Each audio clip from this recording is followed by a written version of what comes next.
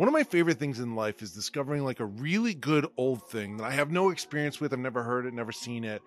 It's brand new to me, and then just falling in love with it. My father was an immigrant to this country, born and raised in the Philippines, came to this country.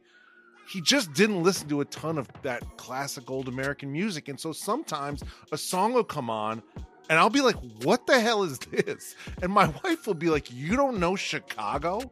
And I just keep going, why are the horns going so hard? Like, why is the brass going so hard? And then I just listen to 25 or 624 forever for just weeks on end. And it's brand new to me. And I act like I just discovered it. And you fall in love and it's the best. It's the best.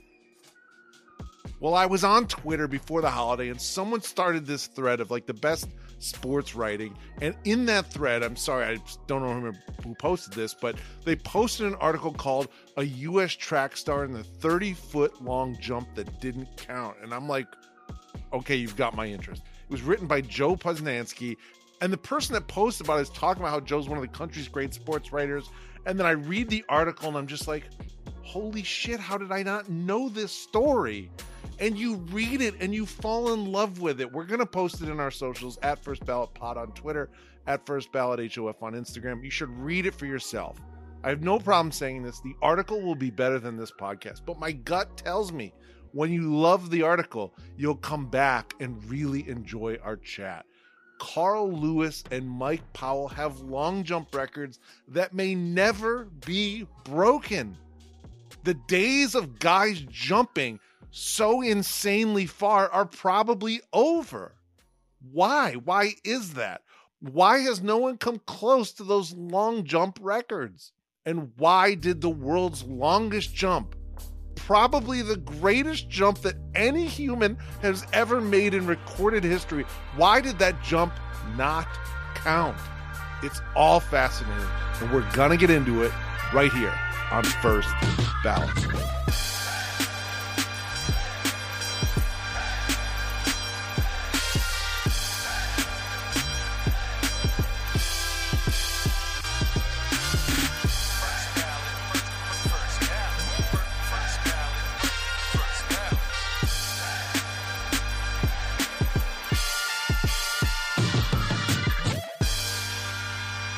Welcome to First Ballot, the podcast that celebrates the moments in sports that really matter and decides if they're good enough for the First Ballot Hall of Fame. Remember, we don't induct the best sports moments, although we can and we have. We induct the moments that really matter, the really great moments, the First Ballot moments. I am your host, Neil, the long-lost Gasol brother, the podcast Jordan Clarkson, half Filipino, half the Jewish half of Jordan Farmar. I'm not the biggest Lakers fan. I am the best Lakers fan. Born in Toledo, Ohio, that's the Glass City. People have started calling me the Glass City Cobra, like Tommy Hearns. That's not true, but let's go with it. Mr. Not Always Right, but Never Ever Wrong. Coming to you live from the Shaquille O'Neal Office Depot Big and Tall Executive Suite desk chair in my basement. The First Ballot Hall of Fame podcast is brought to you by Ball is Life and the Ball is Life Podcast Network. Follow Ball is Life on all social platforms. You already do, probably. But if you don't, stop being stupid. Follow them at Ball is Life. We are not currently sponsored by anyone, but we could be sponsored by any number of things. But today we could be sponsored by the phrase, "I'll see you in hell." God damn. Think about that sentence. Think about the first time someone told someone, "I'll see you in hell." I like to think it was organic. I like to think it was authentic. I'm hopeful that whoever said it first didn't plan it, didn't write it down and think this would be a killer thing to say. I'm hoping it came out of the fire of the conversation. And I have to presume that one man looked at another man and said, "I'll see you in hell." The whole goddamn room must have been on fire after that sentence. Holy shit. A perfect sentence. Maybe the most perfect sentence that's ever been said. Anyways, whoever has the license on that sentence, "I'll see you in hell." Hit us up. We're willing to promote. I'll do some ad reads. I'll sell some t-shirts. You know what I mean. The long jump that never happened and the greatest day in long jumping history. Two great moments in sports history, but are they First Ballot Hall of Famers? We have to decide that today. And here to do it with me is, I can't believe I get to say this. here to do it with me is one of this country's best sports writers ever. Do you how insane that is to say it and mean it? It's the truth. Buckle up, everybody. We've got a whale of an intro today. He started his career, my guest started his career in newspapers. Very funny concept to have to explain to a child. Think about explaining to a kid what a newspaper is and how they work. And then the newspapers would get delivered and kids from the neighborhood would go pick them up and walk them to every house. And then you'd pay children to do it. Kids will lose their minds. Anyways, he got started in newspapers, including the Charlotte Observer, the Cincinnati Post, the Augusta Chronicle, and the Kansas City Star. He continued his career at the legendary, the illustrious Sports Illustrated. Maybe you've seen his work on NBC Sports, The Athletic, MLB.com, or the MLB Network. Perhaps most famously, our guest today, known as the New York Times bestselling author of 7 books, including The Baseball 100, Paterno, and The Secret of Golf. He's been named National Sports Writer of the Year by 5 different organizations, is a winner of 2 Emmy Awards. He co-hosts the Poscast, a sports podcast from Le Batard and Friends and Meadowlark Media, and he co-hosts that with TV super producer Mike Schur. Lastly, and because I love specificity, today's guest recognized and awarded only the 2nd Tony Kubek Media Award ever given out by the National Polish American Sports Hall of Fame. That sentence goes hard as hell. It's the exceptionally talented Joe Posnanski. Joe, thanks for being on the show. Thank you. Thank you. That's as good as an introduction as I've ever gotten right there. Yeah, and I could go on twice as long. Sincerely, your credits are illustrious, super long, almost obnoxiously long. So I cut it down to what I just said there. Thank you for being on the show. Awesome. Yeah, no, it's great to be here. Joe, I learned you're a born and raised Ohioan. So am I. And so is LeBron James. What's the common thread through the 3 of us?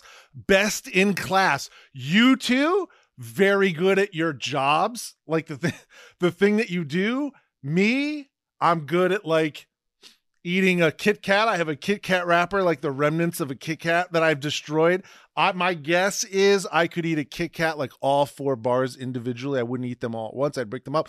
I bet you I could eat all 4 bars of a Kit Kat in under a minute. Wow. That's what I'm thinking. Are you glad you're on the show? Are you glad you said yes to being on this? Now I am. I mean, I was, reasonably happy before, but being here with a Kit Kat legend is the best. Thank you. Joe, set the table for us. What's your favorite sport? I think I know. What's your favorite team and your favorite athlete of all time? Favorite sport, favorite team, favorite athlete? Well, it's everybody will say that my favorite sport's baseball. I mean, that's right, the one I've written the most about. But I'm actually writing a football book right now. So I am very into football. As you all know, in Ohio, it's everywhere. You grow up in it. So it's funny. I mean, baseball has become sort of my thing, but I definitely was a much, much bigger football fan as a kid, just because I grew up in Cleveland. That was what we had. Favorite team, I grew up in Cleveland, so the Browns and now Guardians and Cavaliers have been my favorite teams. Some of that is faded with some of those teams, but beyond ecstatic when LeBron brought the championship home finally to Cleveland. And I write a weekly Browns diary, which has been quite the experience. And then favorite athlete is going to be a really tough one. I mean, LeBron brought the championship home, so he gets it. I grew up. My favorite athlete growing up was a second baseman named Dwayne Kuiper, who I still love. He's now the Giants announcer. Hit 1 home run in his big league career, and I love him dearly. So it's going to be a Cleveland guy, and LeBron. My favorite thing about LeBron is that LeBron has, like, if you had like a chart for favorite athletes, LeBron was super high and then couldn't have been lower after I mean, like, literally could not have, like, he was underground how low he was.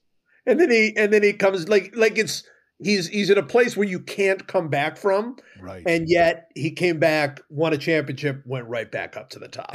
Yeah. Is he, I would assume he's higher now that he won the title than he was previously when he was a phenomenally great athlete, but had not yet had won a title, correct?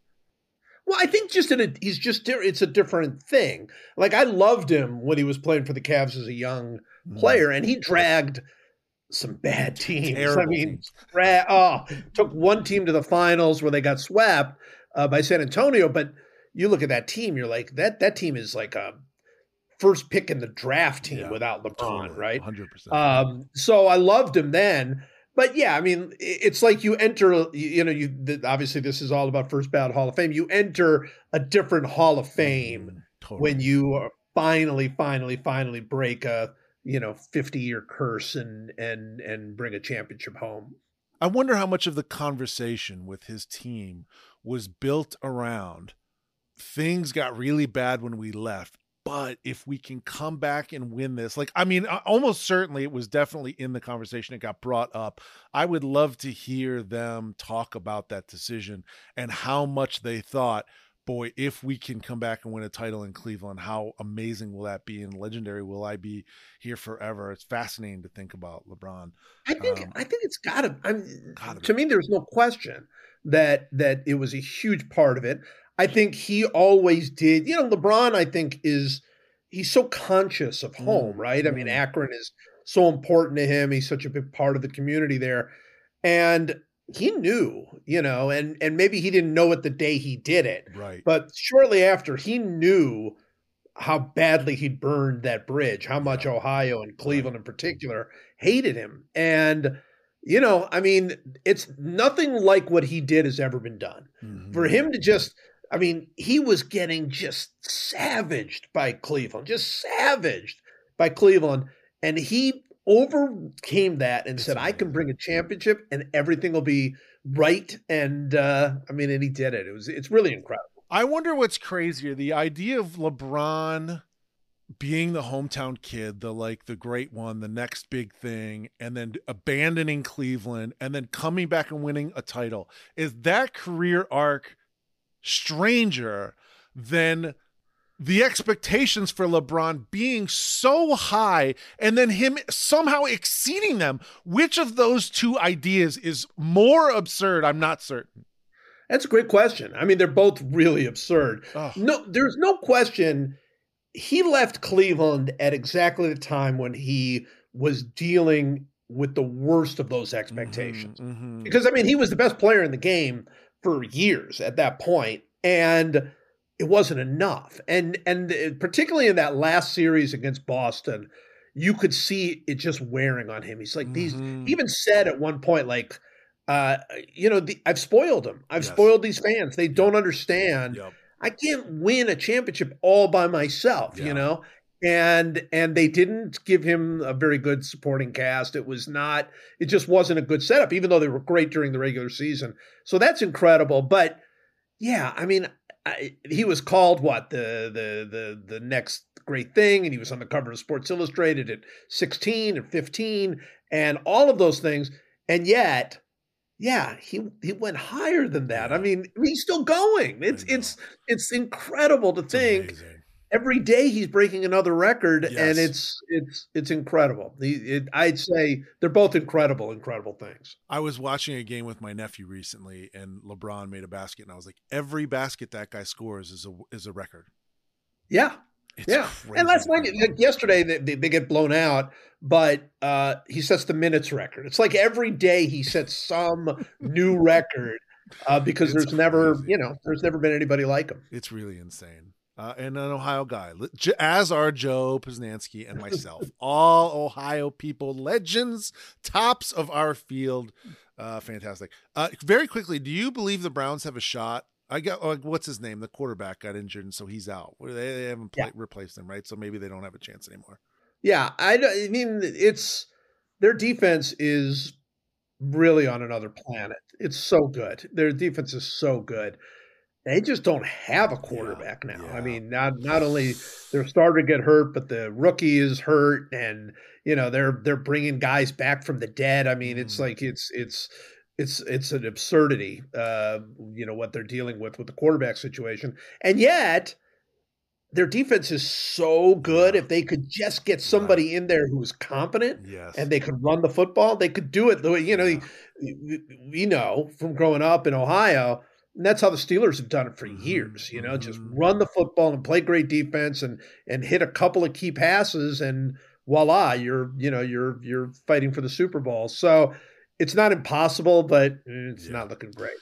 The book, Joe, that I did not mention in that very long intro, that makes a ton of sense for us to talk about here on the show. You wrote Why We Love Baseball, A History in 50 Moments. This is your book is this. My show is basically the podcast version of your book. Just you do it about baseball, but we're talking about the same things. You have Jose Canseco, the ball bouncing off his head, going out of bounds. I want to run just a couple. I haven't read the book yet. Why We Love Baseball, 50 Moments, History in 50 Moments. I want to run a couple of the baseball moments that we have inducted into the First Ballot Hall of Fame past you and see if you wrote them in the book. I hope not. Randy Johnson killing a bird. Is that in your book? It is in the book, but it is not one of the moments. I very specifically didn't put it in one of the moments. But I'm glad it's inducted though. Yes, it belongs. We're in the same ballpark here. Like invariably, I'm going to do Canseco taking a home run off the noggin. Oh, it has. It's a matter of time. We'll have you back to talk. We'll have you be the expert on that episode. We also did Jim Abbott's one-handed no-hitter. Yeah, that's in there. That's perfect. That moment, I can't. That episode recently came out. Allison Agosti, one of my favorite comedy writers, was on. The more I think about that game and him doing that with one hand, like you look at the mechanics of him taking the glove off his stump and it's just wild to think about him throwing a no-hitter. Oh my God. In Yankee Stadium, Jim Abbott. Oh my God. Okay. The last one was, the game where Deion Sanders and Bo Jackson played for the first time, and Bo hit 3 home runs and Deion had the inside the Parker.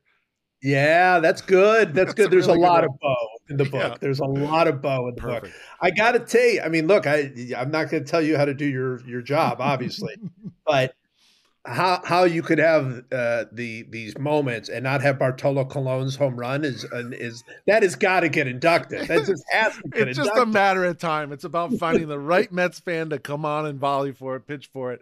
It's 100% going to happen. Do you have a favorite moment in baseball? That feels so heavy, but is there like something that like just sticks its head above at the leans in and takes the tape with a nose? Do you have a personal favorite moment either in the book or that you haven't yet written about? Yeah, I mean, obviously I've got a lot of moments, right? But I mean, for me, the moment is the 1942 Negro Leagues World Series when Satchel Paige walked the bases loaded in order to face Josh Gibson in that moment. Wait, I don't know this story. Oh my gosh. All right. So I'll tell it to you. Please. So my first book was about my friend Buck O'Neill, who was a great Negro Leagues player, manager, scout, spokesman for the game. Incredible guy. So he was there. So the game is going on, 1942 World Series between the Kansas City Monarchs and the Homestead Grays. And Josh Gibson is, of course, playing for the Grays, and Satchel Paige playing for the Monarchs. And at some point, Satchel Paige calls over Buck O'Neill. Buck's playing first base. Calls him over and says, "Hey, listen, man, I'm going to walk the bases loaded so I can face Josh Gibson." and Buck goes, "What are you, crazy? This is the World Series. Are you insane?" So he's like, "I'm calling out the manager." So he calls out the manager, and the manager says, "Buck, look around. See all these fans? They all came here to see Satchel Paige face Josh Gibson. So let the man do what he's going to do." So he walks the bases loaded. Josh Gibson steps to the plate.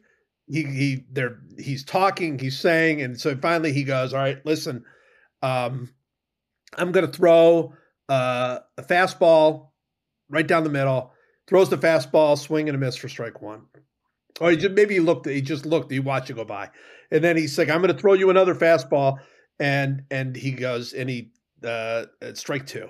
And then he goes, in this league, when you get somebody down 0-2, you're supposed to throw at them, back them off the plate.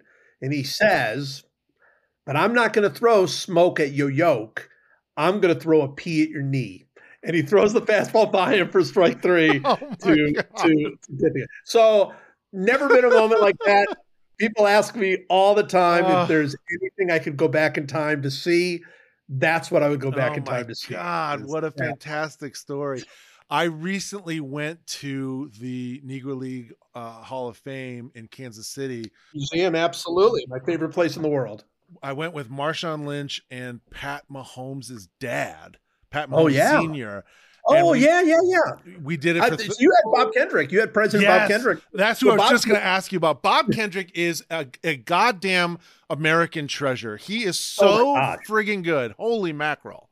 Bob is a brother to me. I mean, truly a brother. We've been friends for 25 years, and I love him dearly. And he told me about that. He told me, I didn't know you were there, but he told me about going with Marshawn Lynch and Pat Mahomes' stepdad, right? No, it was his dad. It was his stepdad, not stepdad, his godfather, is a former pitcher who's very involved with the Negro Leagues Museum.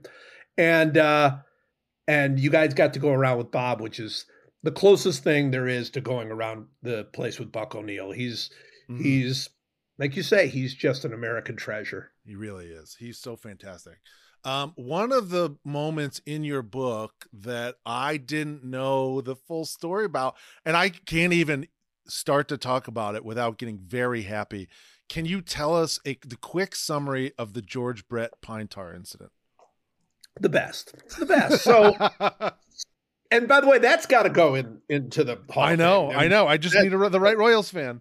Yeah, they're out there. They'll be happy to talk about it. So most people know about the actual pine tar game. Yes. So George Brett hits a home run to give the Royals the lead. He hits it off of Goose Gossage against the Yankees. Fantastic. Billy Martin comes tearing out of the dugout. He's the manager of the Yankees, comes tearing out, screaming that bat's illegal because the pine tar is too high on the bat, which was a stupid rule that was in baseball back then because the owners didn't like the fact that these pine tar kept soiling the balls and they had to throw balls out. It was completely done as a cheapness measure. That was the entire reason for it.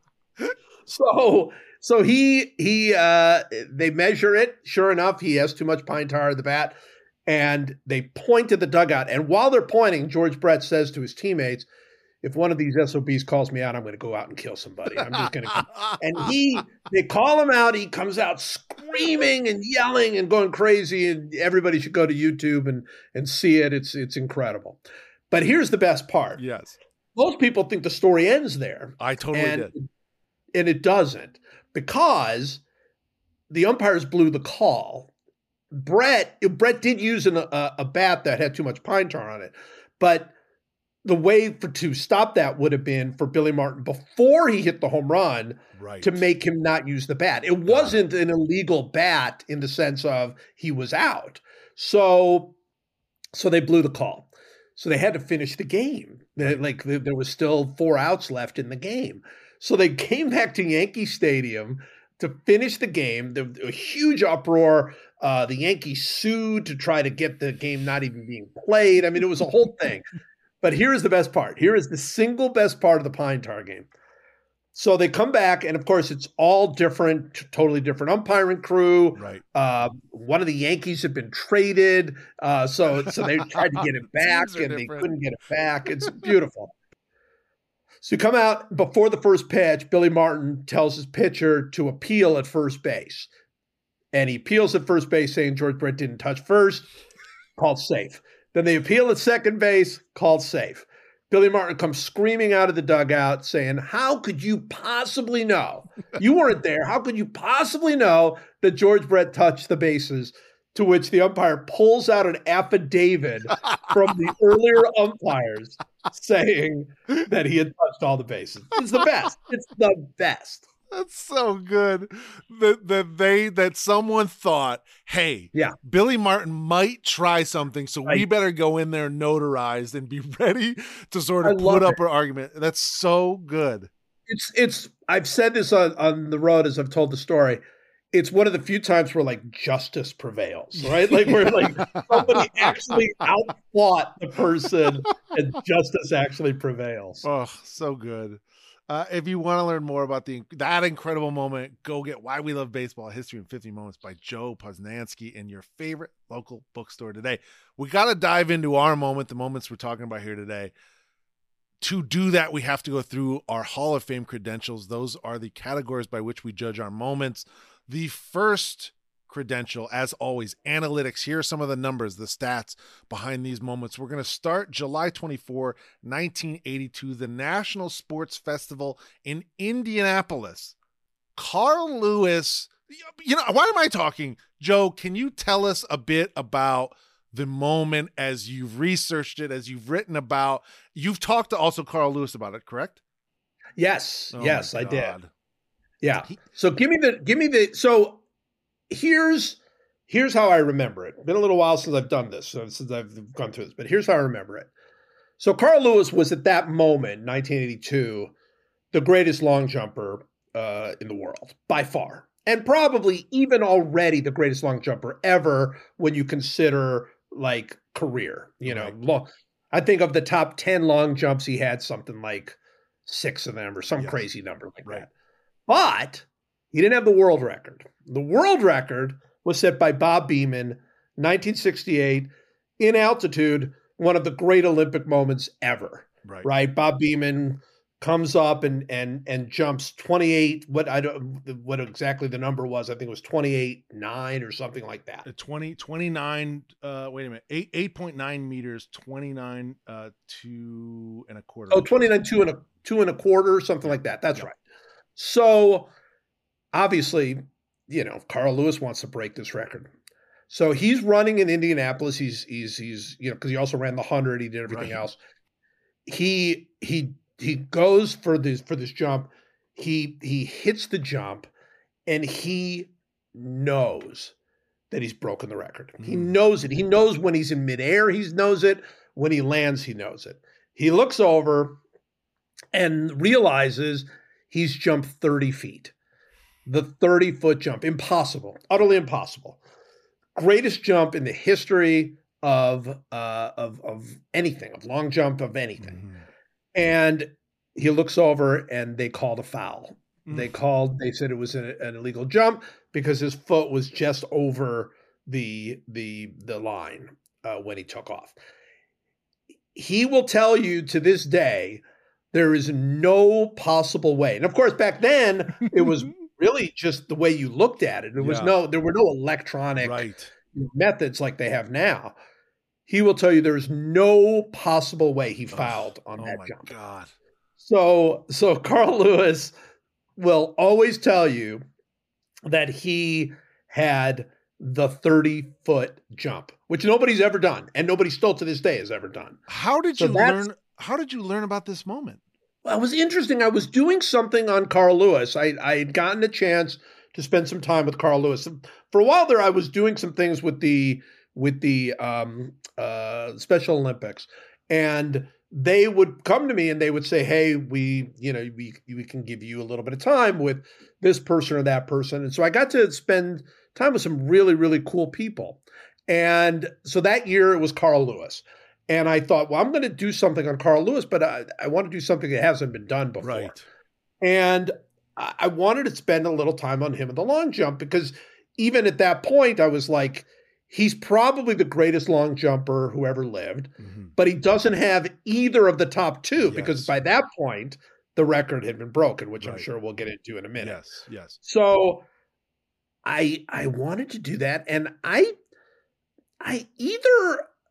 was going to say either he told me about it, because I don't remember researching it before I talked to him. So either he told me about it, and he might have, like, what seems familiar to me is he might have said, well, obviously you're forgetting the 30-foot jump I had in Indianapolis or something like that. Right. And I would have said something like, what are you talking? Tell me about that. Tell me about that. I think that's what it was. It is possible I found it beforehand and asked about it, but we talked about it at some length, and I cannot make it clearer how certain he is he did not foul. Oh my God, like, that's the best. Do you? But now, correct me if I'm wrong. And again, this is all from I got all of this. I read this classic Esquire article that you wrote. It'll be in our socials at First Ballot, pod on Twitter at First Ballot, HOF on Instagram. I realize those should be the same. We'll link it there. You absolutely read this article. I love it. I keep it with me. It's one of the articles that I'll reread. I love it so much. I knew virtually nothing about long jump before I read this article. And it's basically the extent of my long jump information and knowledge is this article that you've written.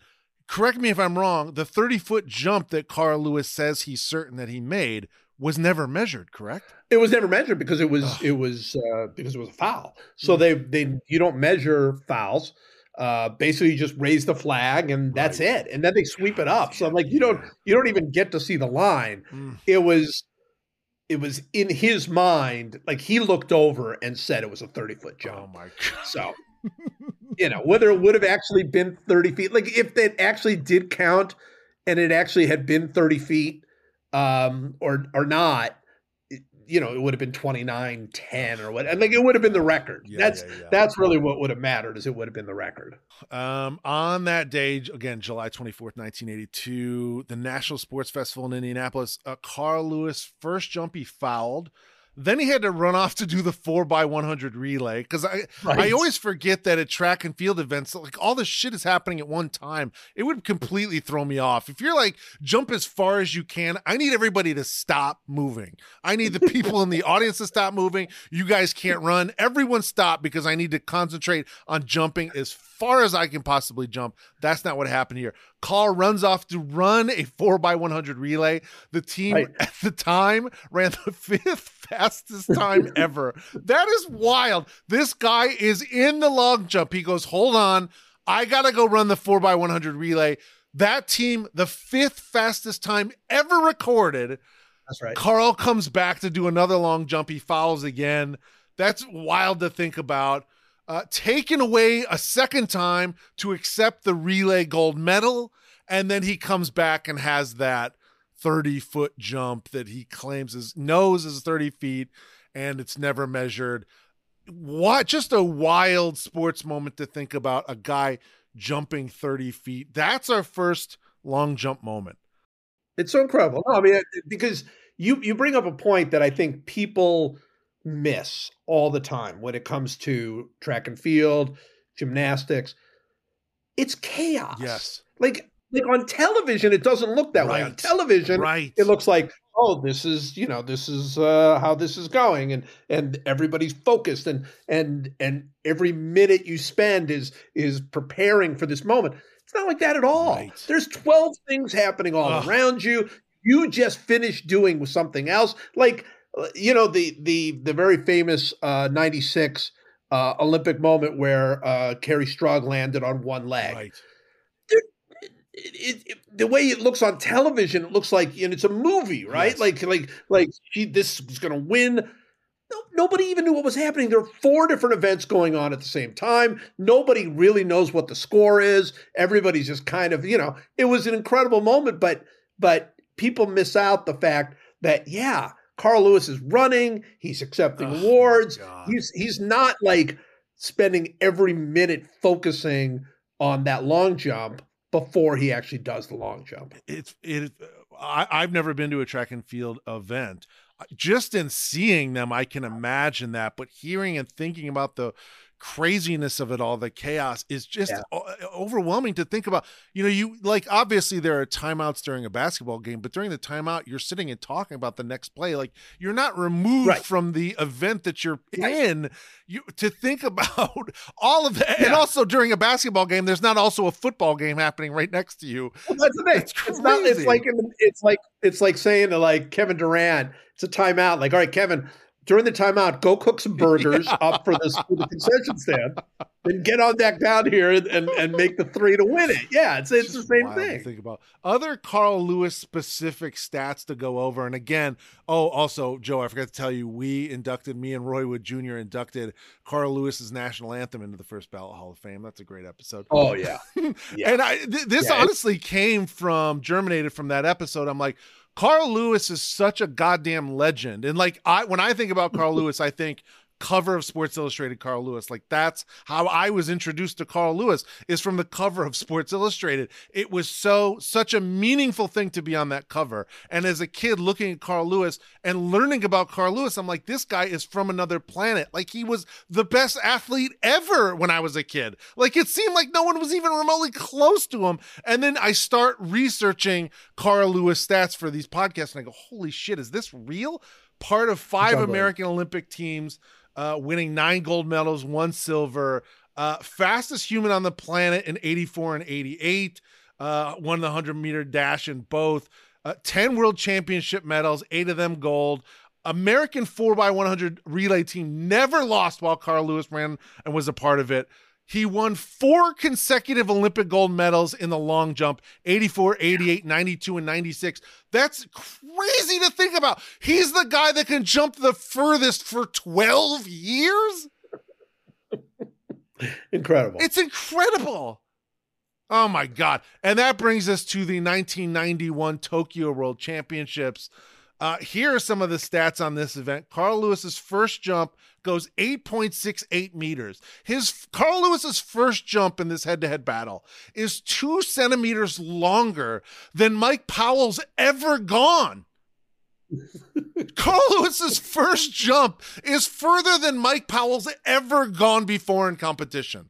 In recorded competition. That's how this whole event starts. It's a top 20 jump in the world history. Carl Lewis's first jump in this 91 World Championships. And again, I'm getting most of this from your singular article that you wrote on Esquire.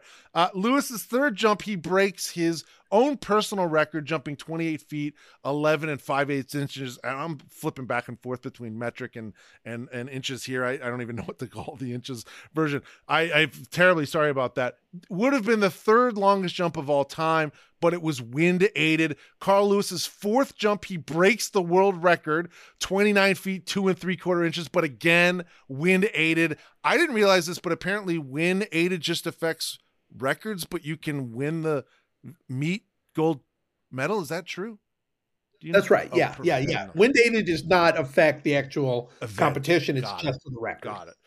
Powell's then 4th round, he jumps 8.95 meters. That's 29 feet, 4 3/8 inches. Wind was good, no toe fault. That's the world record. So you've got these guys really jousting one-on-one, going back and forth. It's wild to think about.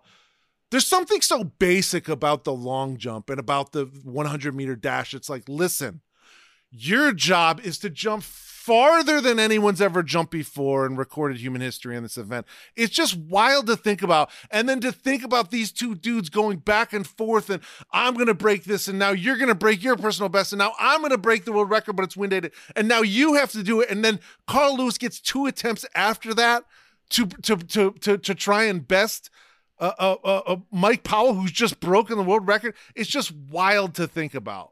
Yeah, everything about that is so wild, including the fact that the wind-aided element of it is like the wind is blowing. Yes. So it's like when he does the jump, how does the wind measure? Is the wind measure above, the line or below the line? And I mean, it's the same day. They're jumping at the same place, but when Carl Lewis jumped, the wind was a little bit up. I mean, what effect did that have on it? Nothing.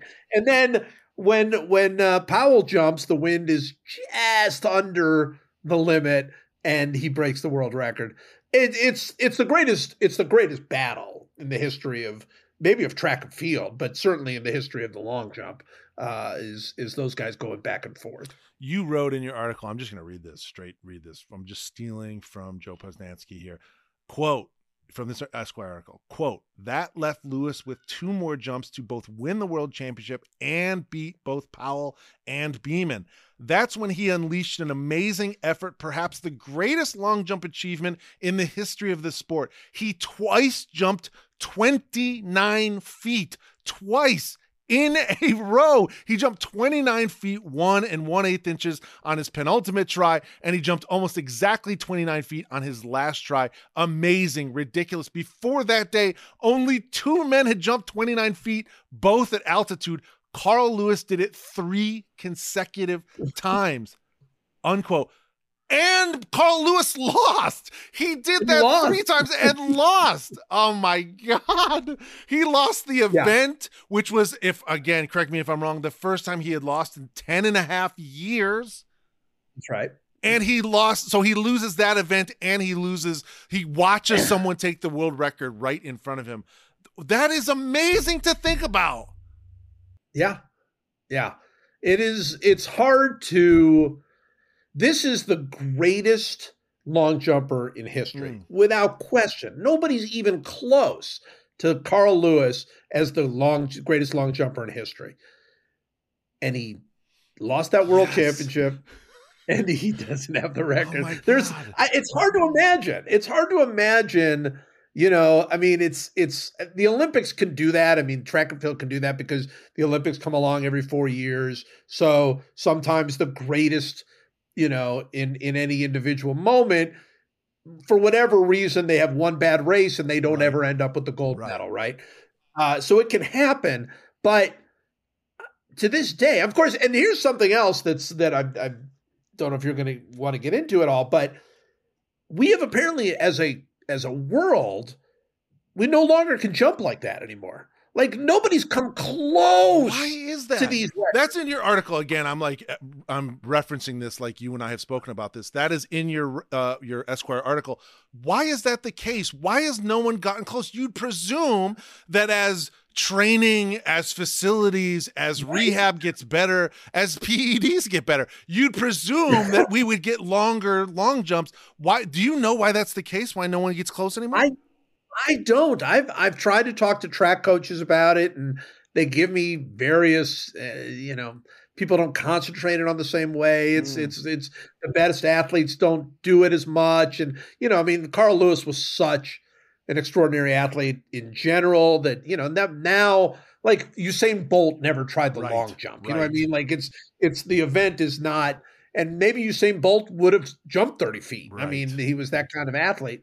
So, I think that's part of it, but it's hard to explain. No other element of track and field, no other event in track and field have the numbers gone backward in that way, the way that they have with the long jump. And now, like, you can win a gold medal with like a jump 2 feet shorter than what Carl Lewis and Mike Powell were doing. I mean, it really is quite incredible. That's crazy to think about. The other two things I want to talk about, one, capitalism. I think about capitalism, the gripping crush of capitalism. Capitalism crushing and hurting sports. It's like, if you're Usain Bolt, it's probably advantageous. I don't know this. I'm imagining this.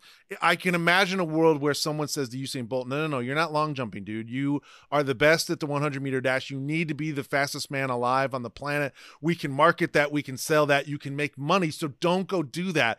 And it's funny to think about the athletes that transcend that. The Carl Lewises that go, dude, it doesn't even matter. I'm just here to gather up all these gold medals and all these records. It's wild to think about that happening. It's also wild to think. I love thinking about perfection and how nothing is perfect. LeBron James has that incredible story, but he had to devastate Cleveland. He had to have, because he can't be perfect. He can't be a perfect basketball player. There has to be a fatal flaw. He can't be a perfect free throw shooter. There's got to be something that goes against him. And to think about Carl Lewis, who's probably as good of a track athlete as anybody is at any other sport that they've ever played, it's very funny to think that the guy, you know what? By far and away the best longer jumper, but he doesn't have that world record, and he had it taken in front of him. That's just a wild thing to think about when you think about perfection. He can't be perfect. He needs to have a loss, and that is Carl Lewis's, and he's going to take it with him forever. Oh my God. Yeah. No, it's really incredible. And you're right. I mean, Carl Lewis followed in the footsteps, as all American athletes did, of Jesse Owens, right? Jesse Owens, great long jumper, great in the 100, ran the 4x100, in Nazi Germany before the war. I mean, did all of that.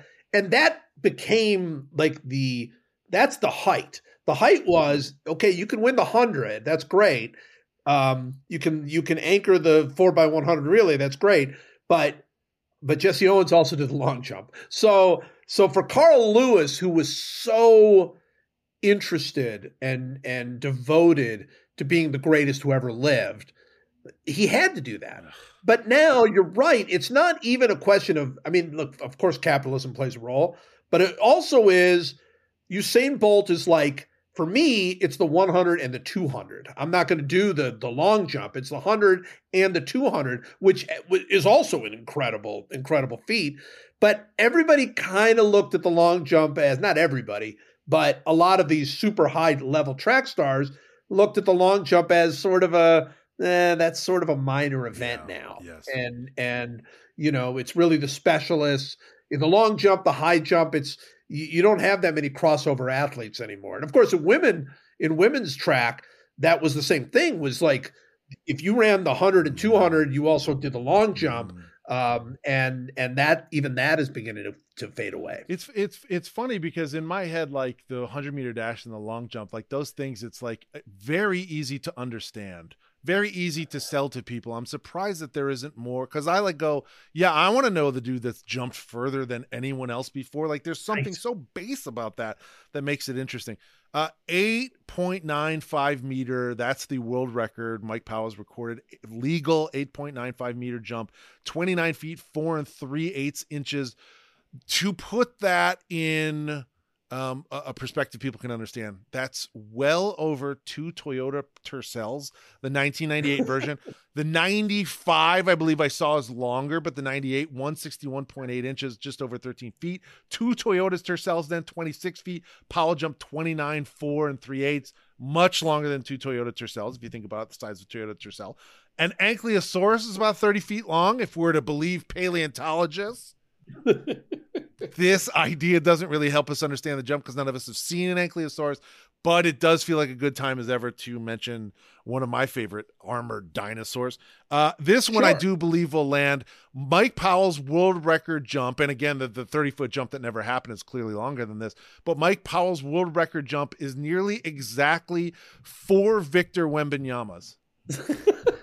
4 Victor Wembanyama's. It's just the 3/8 inches short of the record. 4 Victor Wembanyama's, just 3/8 of an inch shorter than the world record. Crazy to think about. 4 Victor Wembanyama's. I love that. I love the idea. Like I always think about it. You're running. You're about to score a touchdown. You take off at the 10-yard line and you land in the end zone. That's it. You just land in the end zone. That's how that goes. Like you think about like the majesty of like a Walter Payton. Pick your favorite running back. I think of Walter Payton diving over the pack to score, but that's from the 1-yard line. Go 9 yards back. That's how far this dude is jumping to get into the end zone. Wild to think about. My God, it is. And if you watch them, like, they're high. Yes. You have to be high in the air. I mean, gravity works. You're not running and jumping like straight 20. They are super duper high in the air. So somebody would take off from the 10, jump over like Reggie White, and then land in the end zone. Like that's what we're talking about here. That's so wild. Well, NFL Network does that thing with Rich Eisen where he ran the 40, and now they'll superimpose Rich's 40 time against the dudes that are running it from the league, trying to get into the league. Seeing that perspective, like watching someone do the long jump, like watching Michael Powell and having immediately after Mike Powell goes, like the best athlete in the local high school go try and do it. So you can see how brutally difficult these things are. Would I think help with perspective? It's something I want to pitch to the Olympics. I'm going to get it in front of the right people. I've actually heard that. Like there are various people who have said that the best way to do the Olympics is after, and that's in every sport. Every sport. Hey, you got in there and you swim 50 meters, see how long it takes you to do it. There, you go ahead and play, badminton against these guys hitting at 120 miles an hour. Let's see how you do in your little backyard badminton game. It is impossible to fully comprehend how incredible these athletes are. The next credential as we move on is the eye test. What did we see in these moments? My first question to you, Joe, is have you seen, I don't know how much time you spent on YouTube poking around Carl Lewis clips, but there is a clip of Carl Lewis jumping that people claim, I mean, the person that posted it claimed it is this 30-foot jump that's never happened. Have you seen that clip? I've seen it. I've seen what they claim to be. I don't know if that is. It's pretty grainy, kind of hard to see. But it's an impressive jump. I mean, jump. like it's a great. But the thing is, I think for me and somebody who's just doesn't really understand the sport beyond sort of what. But this is an eye test. All of Carl Lewis's jumps are like incredible. They're just. I mean, like the guy jumped 29 feet like again and again and again. It's incredible. It's incredible. And when you watch it, I mean, again, it doesn't even matter. It doesn't need to be this 30-foot jump that never happened or any of the jumps from the world record day. Watch any Carl Lewis long jump event. It's like he got shot out of a cannon. And as I was writing that down, I was thinking, I wonder if that's the genesis of that phrase, because that's never been more true. He's running down the track, seemingly at full tilt, and then it's like he strangely picks up speed and goes flying into the sky, and they are throwing their bodies out to get every last inch. It is truly amazing to see on television. We should every person on this planet should get the chance to sit on the track as someone does that to really get a full appreciation of how crazy it is. But watching any professional long jump is like, it's insane. It almost makes you insane. You can't believe it's real. All of these things, I mean, it's so true. But if you watch the high jump, it's the only time that you really appreciate how high these bars are, higher than Victor Wembanyama. I mean, and they're jumping over them without touching the bar. I mean, it's the pole vault is an insanity. It's insane. You think of the pole vault, it's like, oh yeah, they're springing themselves forward. These stupid poles, I mean, they're like, they weigh a ton, and they, like, and you have to be nuts, man. They're going 20 feet in the air with these poles. I mean, it's unbelievable. All of these are, but you're right. The long jump in particular, because it's like you have trained your body to fly as far as it possibly can fly in every way. And that is how you use your hands, how you use your legs, what you're doing in the air, and it's mind-boggling. I mean, the very, very best of these, it's like little miracles every time they do it. That's exactly right. The next credential is our ear test. What did we hear in this? Listen, the 30-foot jump that never happened, we don't have a recording of that. Again, it's on you. But even the YouTube clip that someone claims is the jump, which we don't have confirmed, there's no audio on that jump. We've not heard it. Sometimes a call will help make a moment. You mentioned this in the Esquire thing. There's some legend to the 30-foot jump that never happened. There's a fantasy to it because we don't have the information. And I do think that makes it more fun to think about that. I don't know if it's real or not. Totally agree. That was a big thing for me in Why We Love Baseball and in my new one, Why We Love Football. Legendary moments that, like, I mean, it's one thing, like, there's so many incredibly funny, touching, inspiring moments that we've seen again and again and again and again, and they still maintain their power. But there are plenty of other moments that are special because we don't see them. You know, one of the moments that I write about in Why We Love Baseball is the incredible throw Bo Jackson made to get Harold Reynolds at the plate. He throws it from all the way back in the fence. And part of what has kept that going through the years is the camera cuts away. So we don't actually see Bo Jackson make the throw, and you don't actually see how the ball flew in the air. And I think that's made it better. So to me, I would fight for the longest jump that never happened because it's a legend and because it didn't count. And it's to me, it's the thing that you just pass on through the years. Oh, that's a very good. Ooh, that really makes this tough because I was leaning towards this world record jousting and Powell getting it, but that's very good. A lot to consider. We're going to have to keep going here. We do have the call on Mike Powell's world record. Dwight Stones, let's listen to it together. On his last attempt, Carl Lewis jumped in excess of the current world record held for the past 22 and a half years by Bob Beeman.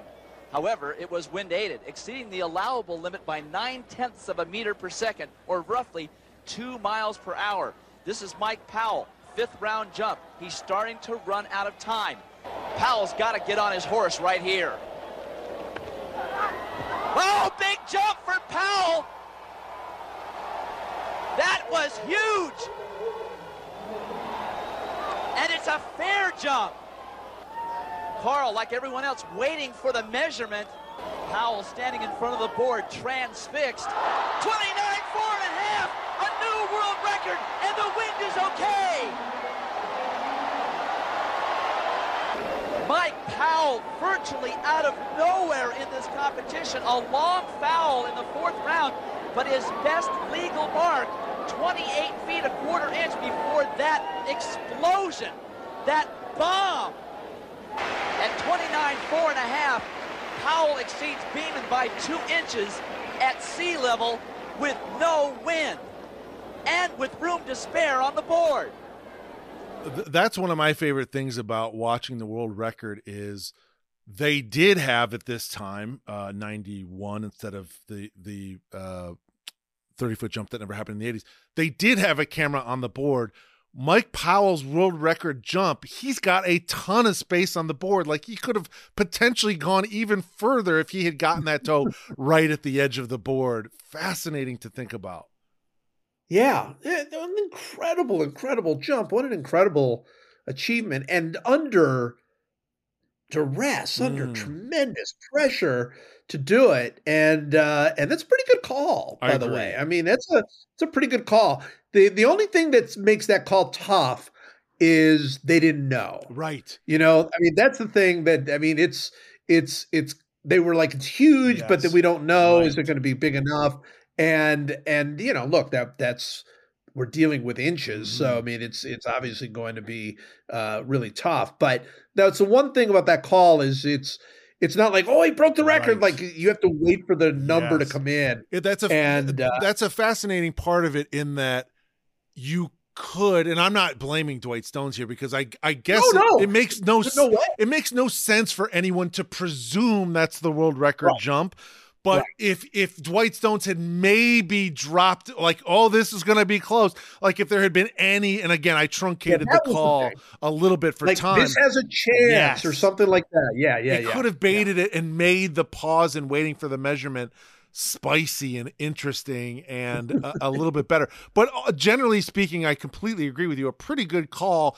Again, presuming you're not going to see Mike Powell break the presumption was you're not going to see Mike Powell break the world record today that's existed for 22 years or whatever it was. Like, that's insane. No, I think it's a really, really good call because, you don't expect it. If anybody's going to do it, it's Carl Lewis. You don't expect Mike Powell, even though Mike Powell was great, you don't expect him to do it. Certainly not in that moment. If he had just added just a little oh, this has got a chance. Yes. This has got, something, but it's still a great call. Still a great call. My favorite thing in the video, going back to the eye test for just a moment, when you watch Mike Powell, again, it's that big, giant, pregnant pause. Everybody's waiting for the measurement. And the moment it comes in, Mike Powell sort of famously just takes off running through the concourse, through the event, playing to the crowd. Obviously, he's thrilled. He's just broken a 22-year-old world record, longest jump ever. They cut to Carl Lewis, and how does Carl Lewis react? He just takes off his sweatshirt to get ready to jump. Yep. That's the coldest shit I've ever seen.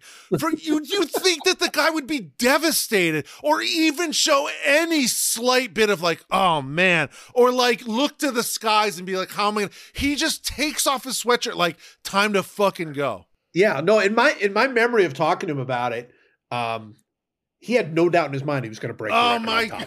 He had no doubt in his mind. Not even a doubt that he was going to. And the fact he came so close twice.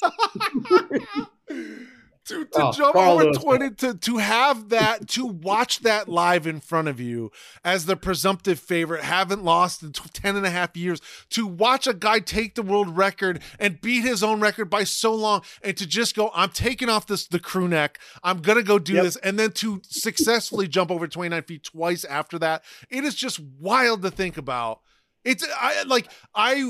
I want to say this. I don't know anything about track and field, but I want to say that is the most impressive day Carl Lewis has ever had. And to think about it being in a loss is fascinating. Yeah, I agree. I mean, nobody's ever done it, and it certainly looks to me like nobody ever will come close to doing it again. 3 consecutive jumps of 29 feet is it's mind-blowing. It really is mind-blowing. And then, it wasn't good enough on this day. Mike Powell. I mean, give it up to Mike Powell. Totally, my 100%. God. Mike Powell's got to be walking around talking big shit everywhere he goes. Haven't pulled that off. Oh, yeah, I would. Absolutely. You fucking never shut me up. I would have a t-shirt, man. I'd be wearing it. I would have the number. I'd have the measurement on my shirt. Every shirt I wore. Are you kidding? The whole goddamn wardrobe would have some sort of reference to this jump. 100%. I couldn't agree with you more.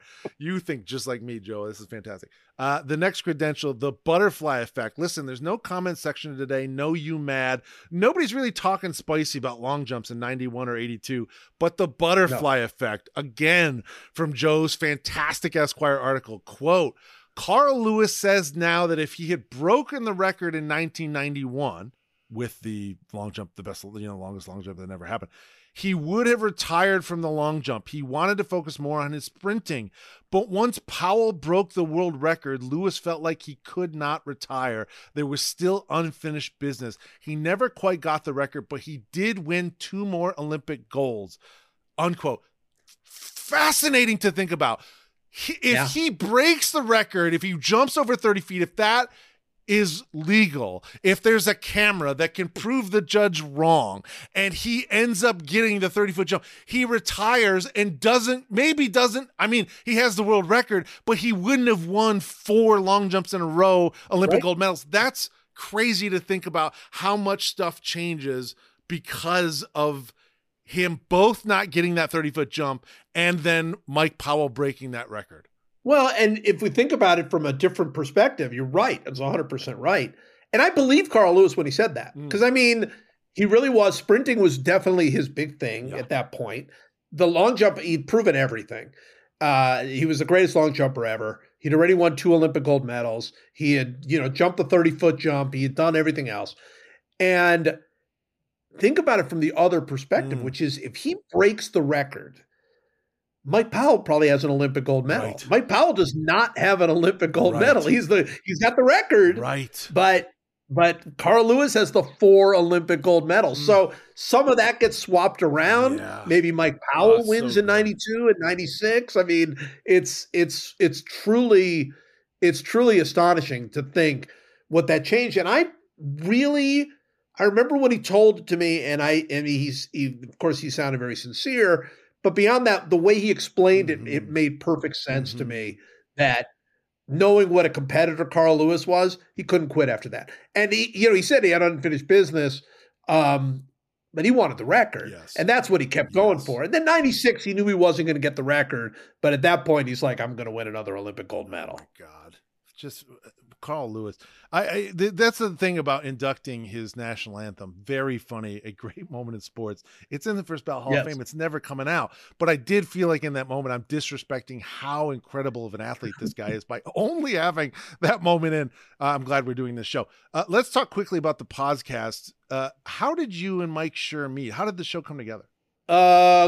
Yeah, so a few years ago, so Mike, it was really while he was working on The Office, used to do this blog called Fire Joe Morgan, which was him sort of making fun of, and him and a couple of other writers, by the way, who have gone on to some big things themselves.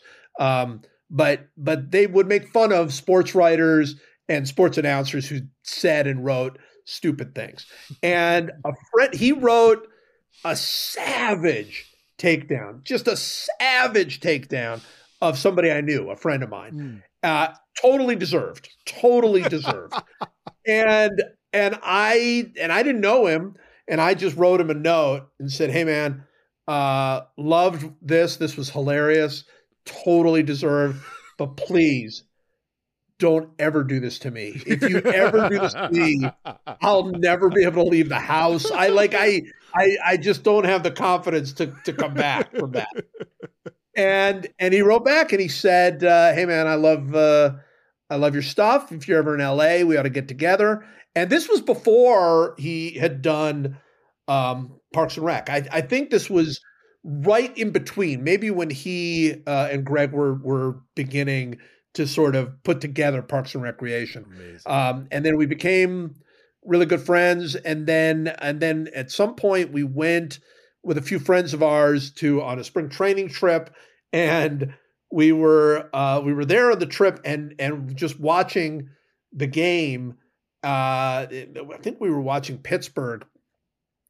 And at some point, for reasons I can't describe, we started drafting our favorite fruits. We just started drafting fruit. And I remember us getting into a very big argument about whether strawberry should be number one. I think he had strawberry at number one. Or maybe I did. I can't remember. I remember us having a real big fight about strawberry. And so it just sort of, at some point, he's like, yeah, let's record this stupidity. And wow, we've been doing it now for like more than a decade, which has been incredible. And obviously, I love Mike. He's such an incredibly talented guy, and has had incredible success, Parks and Rec and Brooklyn Nine-Nine and The Good Place and Hacks, and he's involved in 500 different shows all the time. But it's just we've never done it for any other reason other than we just enjoy talking. It's really funny. Good. You guys had Joey Votto on the show, yeah? Yes. I love Joey Votto. Do you have any good Joey Votto stories? Yeah, we had him on. He actually asked to come on specifically because he had some beef about the Baseball 100. There were certain things in the Baseball 100 that he had beef about. That must be thrilling for you that he's cares enough about this book of yours that he goes, I want to get on your podcast to debate your book. What a thrill. Oh, it was thrilling. It was beyond thrilling. And so we've been friends ever since then, and he'll just send me, and he's I mean, there's a pretty good, he's into comedy. He's that might funny. Be, yeah, he's very funny. And I think he really wants to do some comedy stuff after he retires, which he doesn't want to do yet. The Reds just let him go. And I know he wants to play at least another year. But after that, I mean, he's a very, very funny guy. He really is. He's very good. Have you seen that thing? It was like a Letterman, Jerry Seinfeld interview, and they're talking about Joey Votto. Have you seen that? I think it's on. No, I haven't seen that. It's a really funny clip. We'll put it on our social for this episode. But it's Letterman talking about how he's at a game, the Reds game, because he was a Reds fan growing up, and he's talking about how Joey Votto comes up to the on deck circle, and he's swinging the weighted bat, getting ready, and he turns to Letterman and is like, "Hey Dave, thanks for coming out today." And Letterman was so taken by the fact that a player would thank fans and then thank him specifically for coming to this game. He thought it was so gentlemanly, and he's like, "Can you believe that happened?" And Seinfeld's like, 100% I can believe it happened. And Letterman's like, what do you mean? He goes, that also happened to me. And Letterman's like, who did it? And he's like, Joey Votto. Same thing. I went to a game. Joey Votto spotted me and came over and thanked me for being on the game. It's just so great. And it makes me love Joey Votto. Oh yeah. And that's him. That is totally him. I mean, he's just the most aware baseball player, like, of the fans and what the fans mean of anybody in the game. Good. And he's also a huge fan of comedy, so it does not surprise me that those are the guys that he chose out. I'm sure he's done it for plenty of others. Joe, this show is about sports moments, the best sports moments. What is the best moment in your career so far? Do you have a moment that sticks out in your career that maybe it's the moment after which everything changed? Maybe it's the high, the peak of your career so far. Do you have a great moment that you love, a favorite moment from your career? Wow. There've been a lot, I mean, there've just been a lot of great moments that have just getting to travel the country with Buck O'Neil, such an incredible, I mean, moment after moment there, and being at 10 Olympics and a bunch of Super Bowls and a bunch of World Series and a bunch of Masters and a bunch of, just my whole career has been this ridiculously lucky break. I mean, it's been really just amazing. And it's hard sort of to pick one moment that just stands out. But I mean, recently things have changed in many ways for me with the incredible success Baseball 100 and Why We Love Baseball. Those have sort of taken me weirdly to a whole other place, which has been really eye-opening and wild. And so it seems like every day there are like these really, really cool moments, these really cool people I get to meet and spend time with, and you know, just having various people, you know, like you know, just waking up one day and people are sending me texts saying, "Hey man, Colin Hanks, congratulations." And I'm like, "What are you talking about?" And Colin Hanks had been interviewed by the New York Times, and he goes, they asked him like, it was sort of during, it was a little after the pandemic, but it was like, what's making you happy these days? And he went into a long thing about how the Baseball 100 was making him happy, which is incredibly cool. So like, that's really cool. But the best thing is then I got to meet and know Colin a little bit. He's a wonderful guy. And he told me the story that years ago, his father had given him, I think he had given his father a baseball book. Got it. And I think it was maybe the Cardinals book about La Russa. And he said, his dad had said to him, "Someday I'm going to find a better baseball book and I'm going to give it to you as a gift." And so the way Colin Hanks got the Baseball 100 was Tom Hanks gave it to him. So, I mean, shit. What a great story. I know. So, you know, so it's like stuff happens and you're just like, this is how is this happening to me? But it's been amazing. What a blessing. That's fantastic. Congratulations. You deserve it. Your work is amazing. It's amazing. Your work is amazing. I someday I hope to know that feeling, to be like, I did this thing and it was amazing and people love it. Someday, man, someday I'm going to get there. Joe, I see the time is winding down on it. It's usually at this point that I ask the guests a very serious question, then I very coldly cut them off. I chop them off. Sometimes I'll ask people something very personal, something I know they want to talk about. Recently, I asked people about their kids, and then they start answering, and I cut them off. I'm not going to do that to you. You are an esteemed guest. I won't do it to you. It's just time for More Important. It's America's favorite podcast segment. I'm about to ask you a series of questions, and your answer to these questions will all be far more important than any of the bullshit we've talked about so far on this show. Your answers will define who you are as a person on this planet. Are you ready for More Important?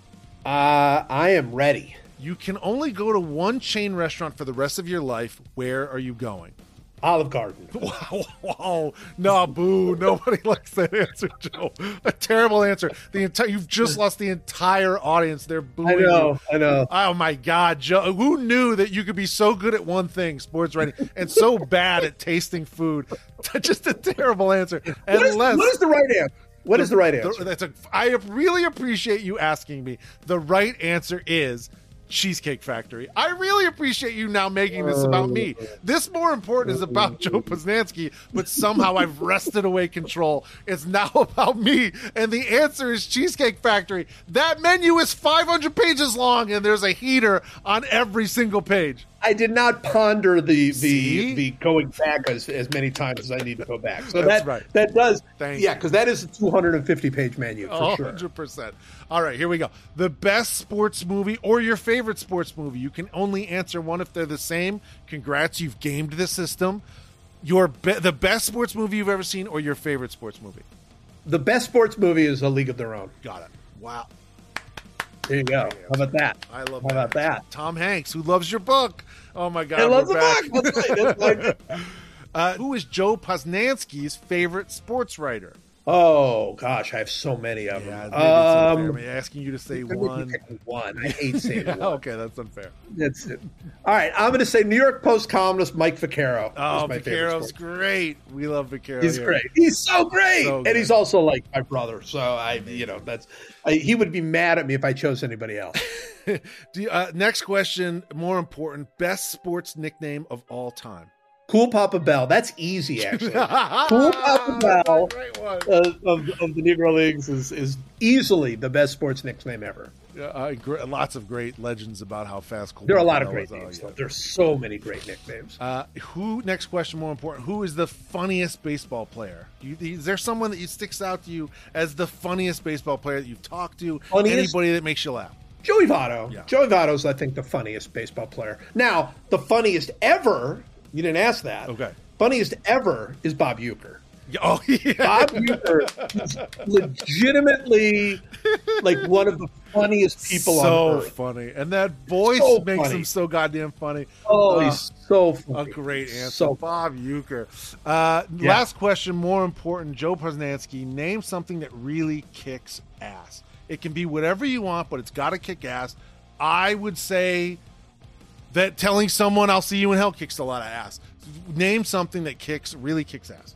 Oh, this is going to be so bad. I mean, if I haven't lost the audience by now, I'm going to lose them now.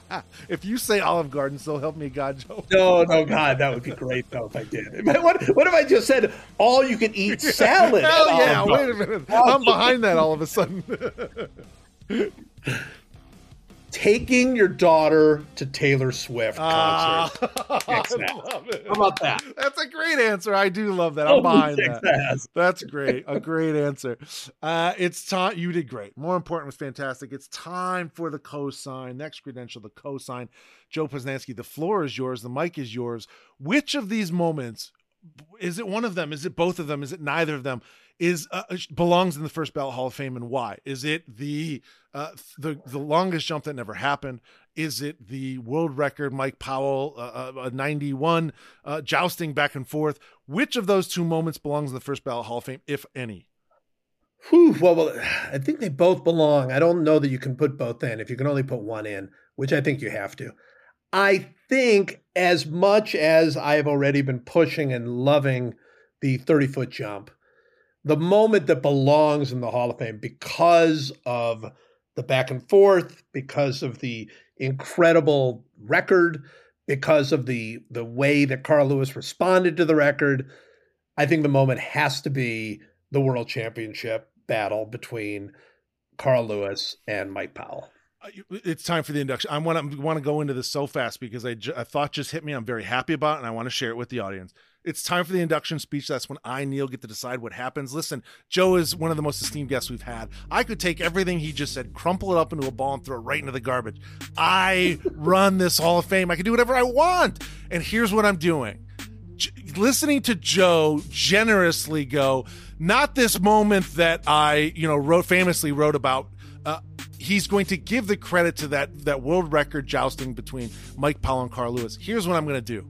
I'm going to fold the longest jump that never happened into that and say, you don't get that jousting. You don't get that incredible world championship final and the world record from Mike Powell without that moment previously. That moment drives Carl Lewis to go after the goal, to be the best he can be. He stays in the sport because that moment happened, and that's how we get that moment. They are together. I'm putting them together and putting them into the first ballot Hall of Fame. Congratulations. Yes. Carl Lewis, Mike Powell, a fantastic episode. Joe, I really appreciate you coming on the show. Thank you so much. How can people follow you? How can they support what you're doing? What are you working on next? Yeah, they can. Obviously, the books are everywhere to be found. You go to joeposnanski.com. I write a newsletter that people can sign up for. It's free unless you want to read it. Then it costs a little more, but it's free to sign up. I do have a lot of free stuff there, just at joeposnanski.com. And of course, do the podcast. The big podcast is coming up, which is me and Mike and about 12 other people. So it's going to be a lot of fun. I feel so lucky to have you on. I really appreciate it. I identified you as like, I don't know that we're going to get him. And so we hemmed and hawed about even reaching out and asking that you agreed to do this, that you made time for us. It means a lot. I'm a huge fan of your work. Thank you so much for doing the show. Absolutely. Thank you. That's it. That's the show. My sincere thanks to Mr. Joe Posnanski. Kind of can't believe he graced our little show. So cool to meet him and get to know him a little bit. And nice to pay proper respect to Carl Lewis. Credit. Robbie Bobby's the editor. Jessica Singh is the captain of this ship. EJ Cavasal is the new guy. Rhythm J makes all the beats. And David Ostramski as DA is my producer at Ball is Life. Rate and review us if you would, please. Come back next week, and I'll see you in hell. That was huge!